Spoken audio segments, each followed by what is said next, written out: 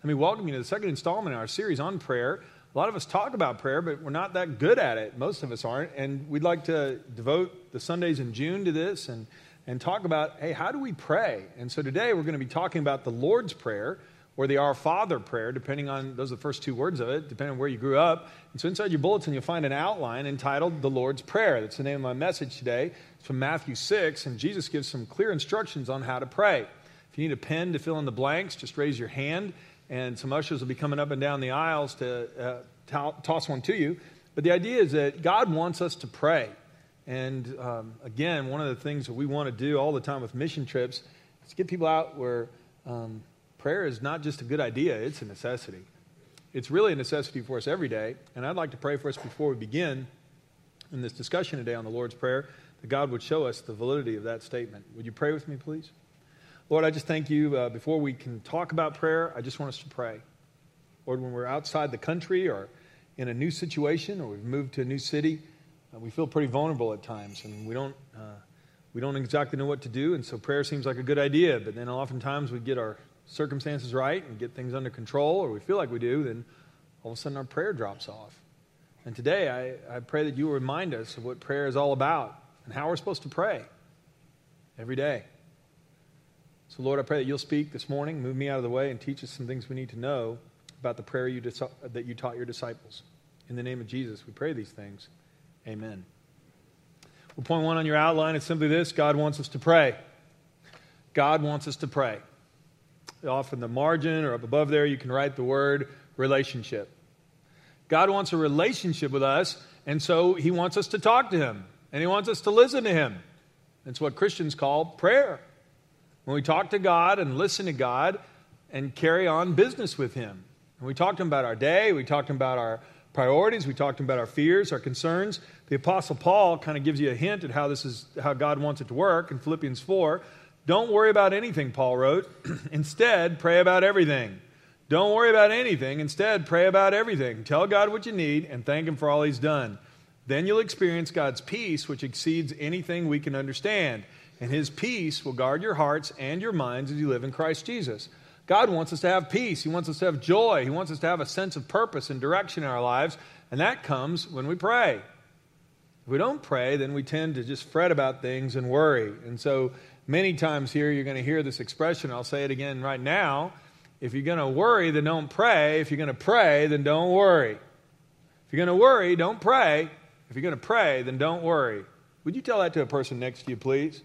If you're going to worry, don't pray. If you're going to pray, then don't worry. And some of you are going, man, that was timely. I'm glad you said to say that. Okay. Well, it's a timely reminder for all of us because we do have a choice, you know. We can go through life and try to figure things out on our own, or we can call upon our Heavenly Father and say, God, would you please show me what to do? There are a lot of situations I don't know how to handle. God does. And he wants us to call upon him. All of us. All the time. Now, Jesus' disciples noticed that Jesus had some kind of special relationship going on with God. And when he talked to God, it wasn't like anything they'd ever seen. In fact, in Luke's gospel, when Jesus was praying one time after he finished, the disciples came to him and said, hey, would you teach us to pray like that? And Jesus said, sure. In Matthew's account, we get the full list of what he told us, of a model prayer that he gave them. And that's point 2 on your outline. Jesus gave a model prayer for his disciples to follow. We're his disciples. We're the current generation of disciples. And this is a model prayer. The Lord's Prayer, or the Our Father prayer, is a model prayer for us to follow. Now, it's not something to be said as a good luck charm or repeated over and over again. It's found in Matthew 6:9. If you look at Matthew 6, verses 7 and 8, right before the Lord's Prayer, Jesus said, hey, but don't babble like pagans do, saying things mindlessly over and over again, thinking that God will hear them just because of the repetition of many words. What's ironic is then he gave them a sample prayer, and now in some circles, that becomes the thing that people babble over and over again mindlessly. And if we turn it into that, then we've turned it into something Jesus never wanted. I had a friend of mine on a basketball team I played with, and before every game, this guy didn't go to church hardly ever, I don't know, but he'd always make us hold hands and say, we need to say the Lord's Prayer. Why? Because it'll bring us good luck. I mean, he really believed it. That you just say the words again and again, then that's what it's all about. No, it's not. This is a model prayer.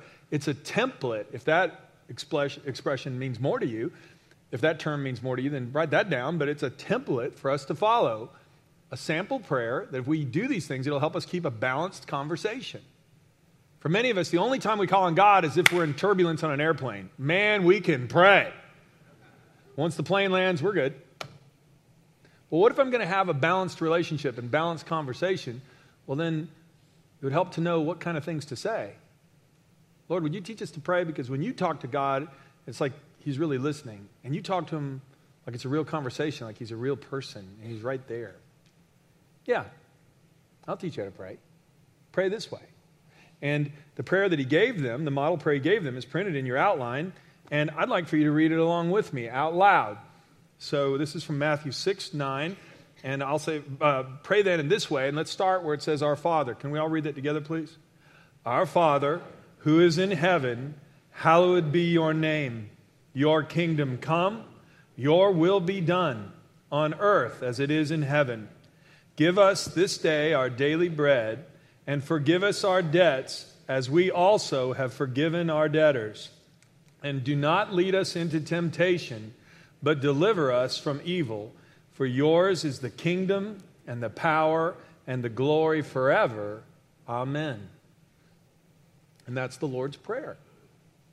It's a marvelous prayer, and I'd like to break it down for us by sentences or phrases into these different petitions that Jesus tells his disciples, hey, this is the way you talk to God when you want your prayers to get heard. It's balanced. And it's something that'll keep you from just concentrating on one idea or only praying about the things you need. You need to pray about that, but you need to pray about some other things too. First of all, Jesus told his disciples, through the way he did this, that it was important how they addressed God. So this is point A on your outline. Our Father, who is in heaven, hallowed be your name. And here's the life application. God wants us to address him as Father, but never forget that he is God Almighty. God wants us to address him as Father, but never forget that he is God Almighty. And so when Jesus was teaching his disciples, hey, if you want to pray the way I pray, and you want God to hear your prayers, and you want to have the same kind of interaction, then understand this. God is our Father. He's your Father. He gave you life. And he wants you to talk to him that way. When Paul was writing to the Galatians about this in Galatians 4, he said this, because we are God's children, and when you come to Christ, we're adopted into his family, God has sent the Spirit of his Son into our hearts, prompting us to call out, Abba, Father. That's Hebrew, the Abba word, which would, if you put it together with Father, would be similar to Dad or Dear Dad. And Jesus was telling his disciples, when you want to pray to God, talk to him as your dear Father. Like I have sons, and a couple of them are even with us at this service here, but I love for them to call me Dad. I don't want them to call me buddy or sport or pal. That's not okay. I love them very much, and I'm very proud of them. And I want to do everything I can to help them succeed as much as possible. My dad helped push me as high as he felt like he could take me with my education and opportunities and other things, and I want to do the same thing for them, and I hope they'll do the same for my grandchildren. But I also want them to never forget that I am their Father, because it matters a lot in our conversation. It wasn't that long ago when all three of my sons were at home and they were small, and we insisted that, and we still do, is when they're around me and my wife as mom and dad, when they address us, they can call us mom and dad, or pronouns, sir and ma'am. We want them to learn respect. It's important to us. And we had another family over for dinner one time, and during the course of the meal, a controversial topic came up for that family, and a teenage girl in the family told her father that she didn't respect his opinion and he needed to shut up. Well, everybody on our side of the table froze, okay? And later on, we had a family devotional that night, and we talked about, hey, we don't talk that way in our house. And I said, boys, what happens if we would ever say that? And they would go, bad things, okay? Bad things would happen. Yes, they would. I love my children. I want to give them every opportunity. But I'm their father. It's a part of good parenting, and it's certainly true for our relationship with God. He wants us to come to Him. He has opened the doors of heaven wide open and told us to come to Him boldly, confessing our sins and accepting forgiveness through Jesus Christ, claiming Christ's blood upon us. But we must never forget that He is God Almighty. The prophet Isaiah had a glimpse of heaven. He saw God seated on His throne. This is in Isaiah 6. And here, and Isaiah wrote down what he saw. He said, I saw the Lord. He was sitting on a lofty throne. Attending him were mighty seraphim, mighty angels. And they were calling out to each other as they surrounded the throne and they flew. Holy, holy, holy is the Lord of heaven's armies. Holy means set apart. There's none like you. It's said 3 times because you can't get the meaning in one repetition. Holy, holy, holy. There's none like you, Lord. You are the Lord of heaven's armies. The whole earth is filled with your glory. And God never wants us to forget that. He is personal. He is available. He is our Father. But His name is to be hallowed and set apart because He is Lord God Almighty. Lord, teach us to pray. Okay. Well, first of all, remember, address God as your Father because He loves you very much and He's the one who gave you life. But hallow His name and never forget He's God Almighty when you speak to Him. And that leads to the second line of the prayer. Your kingdom come, your will be done on earth as it is in heaven. It's important to note that when Jesus prayed for God's kingdom to come, the kingdom of God refers to the reign and rule of God. His kingdom extends wherever His reign and His rule extends. When I surrender my heart to Jesus and He comes into my heart, then my heart becomes a little outpost of heaven because the reign and rule of God is now there. Similarly with my wife. And then when we establish a home together, our home, our little house, becomes an embassy of heaven in a dark and fallen world. And your home does too. And Jesus said, if you want to know my heart, if you want to know what I pray about when I pray to God, Jesus didn't just pray for needs. He did pray for that. But His overarching concern was, Lord, I want the whole world to recognize you for who you are. I want your will to be done on earth as it is in heaven. And the life application for you and me is simply this. We must pray that God's kingdom will come and His will be done in our culture. I mean, some of us shake our heads and watch the news, pick up the paper, get online. My goodness, some decadent lifestyle or some actor or athlete or famous person is now involved in some horrible sinful act, and there's just a decline of morals and decline of righteousness, and we can shake our heads and go, oh, it's all lost. Or people even can get into kind of the doomsday prepper mode where, hey, the end of the world's coming, so we better store up as many cans of green beans as we can or something. And we forget all about Jesus' priorities, and His priorities were that, God, I want your kingdom to come. I want your reign and rule to extend over every heart in the world. When Paul discipled Timothy, he said, Timothy, this is what you need to be praying for. He wrote him in 1 Timothy 2, I urge you, first of all, to pray for all people. Ask God to help them. Intercede on their behalf and give thanks for them. Pray this way for kings and all who are in authority so we can live peaceful and quiet lives marked by godliness and dignity. This is good and pleases God our Savior when we pray that way, who wants everyone to be saved and understand the truth. Do you and I pray that way, that God's kingdom will come? Do we pray for our leaders to make just laws so that we can carry the gospel everywhere, that we would live in peace and tranquility so that we might be able to tell people about Jesus? Or do we only pray for political leaders who are going to help our bottom line and help our 401k grow?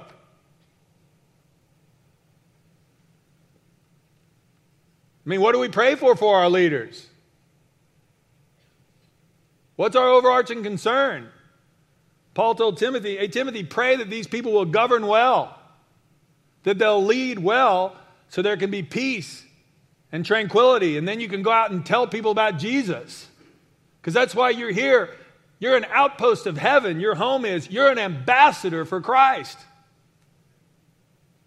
And if you haven't thought of yourself as an ambassador, you are. And so am I. And as ambassadors, we need to pray that the economy will be strong enough that we can go, that there's freedom enough that we can pray and teach. And that needs to be our primary concern. Primary. And so let me challenge all of us this morning. When's the last time you prayed for a spiritual awakening in our culture? That every heart would be yielded. And that we could come to Christ. This is terribly important. And that brings us to another life application. Not only must we pray that there will be a spiritual awakening in our culture, we also need to pray that God's kingdom will come and His will be done in our lives as individuals. Oh God, I pray that your kingdom will come and your will be done in my life. Is that a desire of your heart? Is it a desire of mine? It matters. Once heard a pastor say, if you're praying for a spiritual awakening in the culture, and walk outside, grab a stick, draw a circle in the dirt, step inside the circle, and pray for revival for every person inside the circle. Revival starts with me. God, I want you to reach our culture. I want every heart to be yielded. I want you to reign and rule in the hearts of people in Montgomery and in Prattville and every other place around here. And God would say, well, good, let's start with you. I mean, if I look in a mirror, does God have reign, free reign of my life? Does He rule the decisions that I make? Or do I kind of compartmentalize it and say, well, God, you can have this much, but not that? Jesus not only talked a good game, He lived it. The night before He was crucified, He knew He was going to face torment. He knew He was going to face ridicule. He knew that the sins of the whole world would be placed upon Him. He never sinned, but He died for all of us who are sinners. And He took all that weight upon Himself. And He knew it would be unbelievably painful and horrible to die this terrible death on a cross. And so He cried out to His Father. This is from Mark 14. Abba, Father. There it is again. Dad. He cried out, everything's possible for you. Please take this cup of suffering away from me. Yet I want your will to be done, not mine. And if you'd underline that, that's key. Yet I want your will to be done, not mine. Are you and I willing to pray that way? Your kingdom come, your will be done, Lord. Lord, I'd love to have this promotion. Lord, I'd love to have this opportunity. Lord, I'd love to be in this relationship. But Lord, I want your will to be done, not mine. Can you and I yield? Will we yield? And Jesus said, if you want to know how to pray, that's how you pray. Pray this way. So when you're going to pray, cry out to your Father. He's personal and He loves you. Never forget that He is the Lord of heaven's armies. His glory fills the whole earth. And that needs to be our desire, that that would happen, that every heart would yield and begin with us. And then Jesus went on to say, and He said, then pray this. Give us this day our daily bread. Give us this day our daily bread. The life application for you and me is this. We must ask God to provide for our needs and acknowledge our dependence upon Him. We do need to pray for our needs. We need to. Sometimes, though, that's where we stop. Lord, I need this, I need this, I need this. That about covers it. Jesus said to pray for our daily bread. Yeah, but there's more to it than that. If you want to know the spirit behind it, it's found in a prayer found in Proverbs 30. I'm going to read this, unfortunately, the way it printed in your bulletin, it kind of bled over to the second page. So as I read, you'll have to flip the page. But Proverbs 30, starting in verse 8 and going through verse 9, says this. Lord, give me neither poverty nor riches. Give me only my daily bread. Otherwise, I may have too much and disown you and say, who is the Lord? Or I may become poor and steal, and so dishonor the name of my God. Man, that's a different way to pray. Lord, give me my daily bread. I mean, a lot of us go, Lord, help me win the lottery. Lord, help me win the lottery. Help me win the lottery. I don't want daily bread. I want a lot of bread. I want more bread than I can possibly imagine. And Lord, you give me all that, I might even give you some of it. And the Lord says, no, I really want a relationship with you. And at the top of this page also, can you write the word relationship? God doesn't want to just give us stuff and then leave us go or let us go. I mean, I want to bless my children with things and I want to help them wherever I can, but it's because I love them and I want a relationship with them. I want them to talk to me. And if I gave them something and then they turned away and never talked to me again, well, that would be counterproductive because the relationship is what I want. And the same is true with the Lord. In fact, it was Moses' big concern what would happen when the children of Israel finally got to the promised land. They wandered through the wilderness we spent some time in Exodus the last couple of months and talked about how God freed the Israelites from slavery in Egypt and brought them to Israel. After a 40-year journey, they finally got to the edge of the promised land. And Moses had a lot of warnings for them. One of them had to do with this daily bread issue. The entire time they'd been traveling in the wilderness, God provided food for them. Every morning when they woke up on the ground, or 6 days a week, on the Sabbath day, they'd have a day off. But 6 days a week, they would go out and gather little flakes from the ground. It was called manna. It sounds kind of like the Hebrew word for what is it? Because the first time they saw it, they said, what is it? And the name kind of stuck. But they would gather these little flakes, and then they could boil it or bake it or pound it into flour, make bread from it. And apparently it was perfectly balanced nutrition. And every day in the morning, they'd go out, when the dew was on the grass, these flakes would appear, and they could go gather it, and they would live on it every day. God didn't give it to them once a week in meals ready to eat boxes. He didn't have angels come down with 18-wheelers and back up and have a whole big assembly line type of production there. It was just out around the camp, and they had to go out every morning and gather it. And there's been a lot of speculation. Well, why did he do it that way? I mean, why didn't he give it to him a week's worth at a shot? Why make him go out every day? Well, Moses answers it for us right here. Deuteronomy 8, he said, you're about to go into the promised land. I want to warn you, the man is going to stop when you get in the promised land because you're going to have crops there, and you're going to have flocks and herds, you're going to have fruit trees and all these things. You're going to build fine houses, and you're going to have pantries full of food, and you're going to accumulate lots of gold and silver, and that's the time to be careful, because if you're not careful, you'll begin to think you did all this without God's help. And he reminded them, this is Deuteronomy 8, he fed you with manna in the wilderness every morning, a food unknown to your ancestors, and he did this to humble you and to test you for your own good. He did all this so you would never say to yourself, I have achieved this wealth with my own strength and energy. For 40 years, every day, they were to go out and gather it, and it was on the ground, not on a shelf, not in a bag, so that over and over, every day, they would have to bow down in God's presence and go, God is faithful. God will provide. God is faithful. God will provide. And Moses says, the problem I have is you're going to go in this land flowing with milk and honey, and it's going to be great. And you're going to forget that God is faithful, and he's the one who provided you with all this. You're going to begin to think, I did all this with my own strength and with my own brain. And you're going to forget completely that God's the one who gives you air in your lungs, and without his will allowing it, you wouldn't draw another breath. And if he didn't give you the brain that you have, not a synapse would ever fire. And you're going to forget him. And now you know why the wisdom of Proverbs says, hey, when you pray for daily bread, don't pray for too much, because that can lead us to become prideful.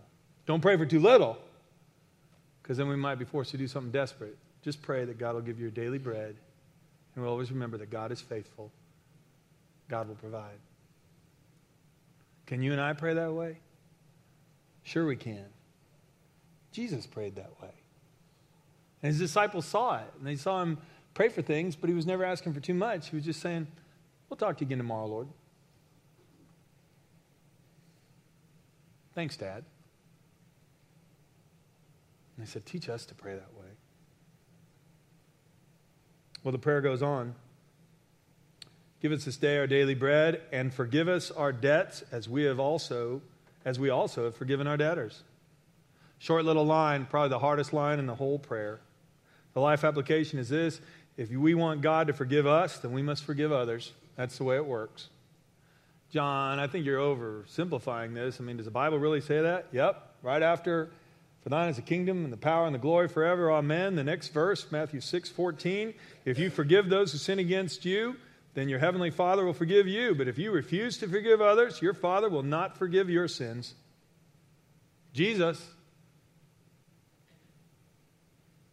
Wow. Yeah. But you don't know what my next door neighbor did, but you don't know what my sister did. You don't know how badly my boss treated me. You cannot ask me to forgive somebody. You don't know. No, I don't, but the Lord does. You know what else the Lord knows? The Lord knows how many times He's forgiven me. The Lord knows exactly how many times He's forgiven you. And you stack up every careless word, every wicked thought, every evil action, every opportunity to do good that you and I passed up. Well, how tall would that pile of guilt be? I mean, I don't even know. And I'm not willing to forgive others who may have sinned against me and caused me a lot of pain, but comparatively, it's almost nothing. Jesus told a story about this once. This isn't a passing thought for Jesus. This is central to the whole idea of forgiveness. If He was going to die on the cross and say, Father, if there's any way possible, take this cup from me, yet there was no way, then He wasn't going to do this for nothing. He gave everything to set us free, and He said, I expect you to pass it on. Jesus said the kingdom of heaven can be compared, this is from Matthew 18, can be compared to a king who decided to bring his accounts up to date with servants who borrowed some money from him. In the process, one of his debtors was brought in who owed him millions of dollars. Well, he couldn't pay, so his master ordered that he be sold, along with his wife, his children, and everything he owned to pay the debt. Jesus is telling this story in the times when if you owed a debt, you could be sold into slavery for the value of your service, and the money be paid to the person you owed. But the man fell down before his master and begged him, oh, please be patient with me, and I'll pay it all. And then his master was filled with pity for him, and he released him, forgave his debt. But when that man left the king, he went to a fellow servant who owed him a few $1,000s, not millions, thousands. And he grabbed him by the throat, and he demanded instant payment. Well, his fellow servant fell down before him and begged for a little more time. Be patient with me, and I will pay it. Same exact statement, he pleaded. But his creditor wouldn't wait. He had the man arrested, put in prison, until the debt could be paid in full. Now, when some of the other servants saw this, they were very upset. And they went to the king, and they told him everything that had happened. And then the king called in the man that he'd forgiven. And he said, you evil servant, I forgave you that tremendous debt because you pleaded with me. Shouldn't you have had mercy on your fellow servant just as I had mercy on you? And then the angry king sent the man to prison to be tortured until he'd paid the entire debt. That's what my heavenly Father will do to you if you refuse to forgive your brothers and sisters from your hearts. That's Jesus. There's a stern warning there. Lord, teach us to pray. All right. Lord, forgive us our debts as we forgive our debtors. Lord, teach us to pray something else. And this is where the rubber meets the road. Are you and I willing to forgive? And finally, and this needs to be point E on your outline, for those of you who are picky about outlines, the E didn't print for some reason, so write that in, and then life will be happy again. Anyway, write the E in right here before this next line. And do not lead us into temptation, but deliver us from evil, or from the evil one, would be an accurate translation as well. For yours is the kingdom, and the power, and the glory forever. Amen. The life application out of those sentences is this. We need God to rescue us from the devil and his deceptions, so we must pray for the wisdom to recognize Satan's temptations and the strength to stand against them. When you're praying, lead us not into temptation, but deliver us from evil, you are praying for the wisdom to recognize the deceptions, the temptations, and the strength to stand against them. We are not alone in this world. There is a fallen angel by the name of Lucifer, or Satan, the devil. And he loves to tempt us to do evil. Peter, one of Jesus' disciples, wrote this. I mean, he was the same one who had connected with Jesus, with Christians, and had warned them about the end of the world being near. He said this, stay alert and watch out for your great enemy, the devil, for he prowls around like a roaring lion looking for someone to devour. Like a roaring lion looking for someone to devour. Well, John, what does it look like when he's trying to devour us? I mean, are you suggesting there are wild animals trying to eat us? No, the way the devil works is he comes like an angel of light. He's a deceiver. Jesus said he is a liar and the father of lies, and when he lies, he speaks his native language. And the devil's temptations come like little whispers. Hey, it's okay for you to be in that relationship with that married man. You love each other. It's okay as long as you love each other. Hey, you can cheat on that test. Go ahead. Other people do. Everybody cheats occasionally. You won't get caught. Go ahead. Hey, it's just a little white lie. Won't hurt anybody. And what he always does is he appeals to something good and then tells us a crooked way to get there, or how to advance the timing ahead of God's schedule.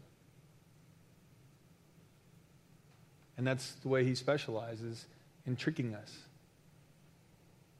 A half lie plus a half truth is still a lie. And he'd love to turn us inside out and get us into all kinds of trouble. The devil hates the Lord and he hates his children. And instead of peace and joy, he wants pain and sorrow to rule our days. He lied to Adam and Eve in the garden and told them that God surely hadn't told them not to eat of that fruit. It was so delicious. They wouldn't die. God just didn't want them to be like him. It was all a lie, but they fell for it. And you and I will fall for the lies of our day if we're not careful. We have to stay alert. Jesus elsewhere said in Matthew 26, watch and pray so that you won't fall into temptation. For the spirit is willing, but the body is weak. Boy, we can be resolute that it's time for us to diet and get things under control, and then we pass that hot donut light sign over Krispy Kreme, and it's all over. The spirit is willing, but the flesh is weak. I mean, that's just a silly example, but it proves exactly how weak we are. By the way, this is why we want you in small groups here. We call them connect groups. We tell people all the time, our connect groups will give you connection and protection and growth. Protection from what? Protection from the deceptions of the evil one. Because see, I can start justifying all kinds of things in my life when I get tired or when I get frustrated or when I get worn out with life, and then all of a sudden those temptations start making sense.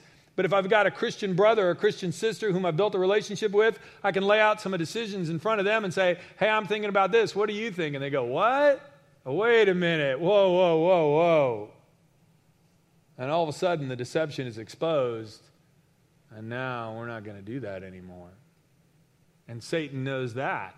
And so the deception he would throw at all of us right now is, you don't need to be in a small group. You can be just as good a Christian all by yourself. It's a personal relationship, isn't it? Yes, it is. And we can help each other in those personal relationships. I'm telling you, he's good. And if we are not watching out, I didn't mean he's a good person. I mean he's good at what he does. Anyway, don't send me emails on that, please, okay? He's good at tricking us. Now, I want to give you some encouragement on this one, too. Paul wrote in 1 Corinthians 10, he said, look, the temptations in your life are no different from what others experience, and God is faithful. That should encourage you. We all get tempted. If you think I'm the only one facing temptations, you're wrong. I'm the only one who struggles with giving in to wicked thoughts or giving in to bad ideas. No, you're not. He's after all of us. But God is faithful. He will not allow the temptation to be more than you can stand. And when you're tempted, he'll show you a way out. And please underline that. He'll show you a way out so that you can endure. But here's where you and I can pray. When Jesus said, hey, pray this way, lead us not into temptation. Well, what that means is pray for the way out. Lord, show me the way out. Lord, protect me from the evil one. Give me wisdom to see through the deception. Give me the strength to stand for you. And show me the way out so I can run. For yours is the kingdom and yours is the power. And I want you to be glorified in my life. Amen. And now you get the gist of the prayer. Is that the way you and I pray? Do not take this prayer to be a prayer that prayed over and over and over again and now we get good luck. No. This is a model prayer, and we need to pray it with sincere hearts. And so I'd like to do that together with you right now. I'm going to ask our worship team if they'll come up here. And I want to lead us in a time of prayer. So you can put your Bible or your notes, whatever you have down. I just want to lead us in a prayer time, and we're going to pray through the Lord's Prayer with glad and sincere hearts. Would you pray with me, please? Oh, Heavenly Father, we come before you this morning, and we thank you that you are personal. We thank you that you are loving, and we thank you that you know more about us than we know ourselves. We thank you for how good you've been to us, Lord, and that you love us, and you treat us much better than we deserve. In just a moment of silence, would you tell your Heavenly Father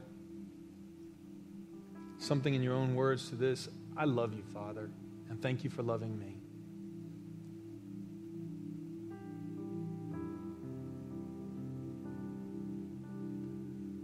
Our Father in heaven, hallowed be your name. Lord, your name is above every other name. There is no one who compares with you. There is no problem too difficult for you to solve. There is no obstacle that you cannot overcome. There is no limit to your love or your understanding. Hallowed be your name.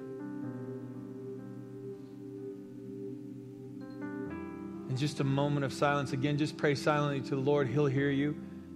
Tell him that he is great and greatly to be praised, and acknowledge how wonderful he is.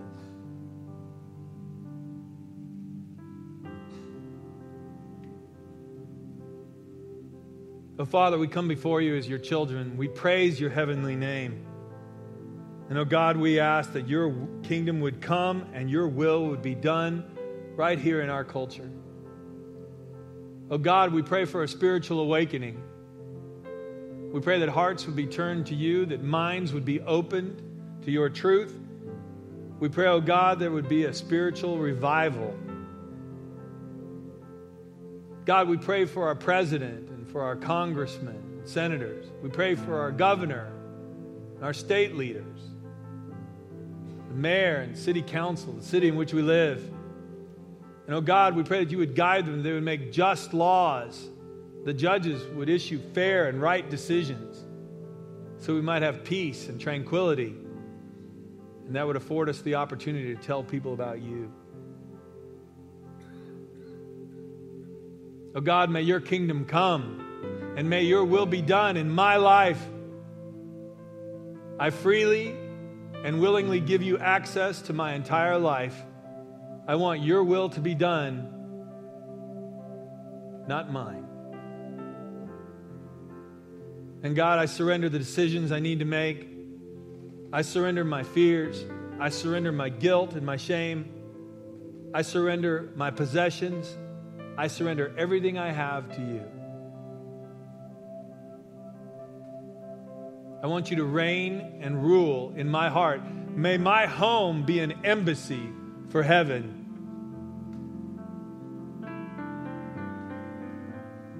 And may I be your ambassador at my job and with my kids, with my parents, with my classmates.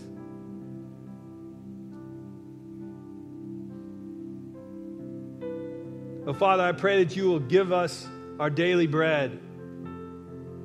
Father, that you would not give us too much, because then we'll become prideful and we'll take all the glory for ourselves and say that we made all this wealth and all this money by our clever thinking, our wonderful business plans, or with our own strength and determination. And the truth is, Lord, we couldn't do anything if you didn't give us another day's worth of life. But Lord, we don't want to go hungry or go needy, because then we might be forced to beg or be forced to steal and do things that would dishonor you. So Lord, give us our daily bread. And help us and remind us to never say to ourselves that we've done any of this on our own. Thank you for our houses. Thank you for our cars. Thank you for our clothes. Thank you for the food in our stomachs and the clothes on our back. Oh, Lord, we're grateful. And forgive us for the times we have not been. Oh, Father, in speaking of forgiveness, we pray that you would forgive us our debts as we forgive our debtors. And so, Lord, you're going to have to give us love that we don't have. Lord, help us to see people through your eyes and help us have compassion for others, just like you've had compassion for us. Oh, Father, thank you for sending Jesus to die on the cross for our sins and to take our sins away. Thank you for how he loved us even though we didn't deserve it. And Lord, give us that kind of love for others who don't deserve our compassion either. Help us to forgive. Oh God, we pray that your love will overflow in our hearts and we'll extend forgiveness to others who are badly in need of a touch of grace. And finally, Father, lead us not into temptation, but deliver us from the evil one. Lord, he is so crafty and so deceptive. He makes right seem wrong. He makes wrong seem right. And Lord, if we're tired or if we're frustrated, Lord, then all kinds of ideas can enter our hearts and our heads. And we can live sinful and shameful lives that bring pain and ruin. And God, we ask that you would protect us from these things. Give us good counsel. Give us good friends. Give us a hunger for your word so we know the truth. Give us wisdom so we can spot deception before it takes hold. And then give us the strength to stand against the temptation. Show us the way out, Lord, so we can run.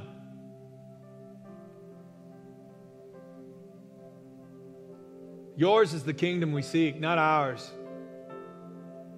You're the one with power, and you're the one who gives us strength for every day. And Lord, we want to live our lives for your glory, not our own. Oh Lord, teach us to pray like Jesus prayed.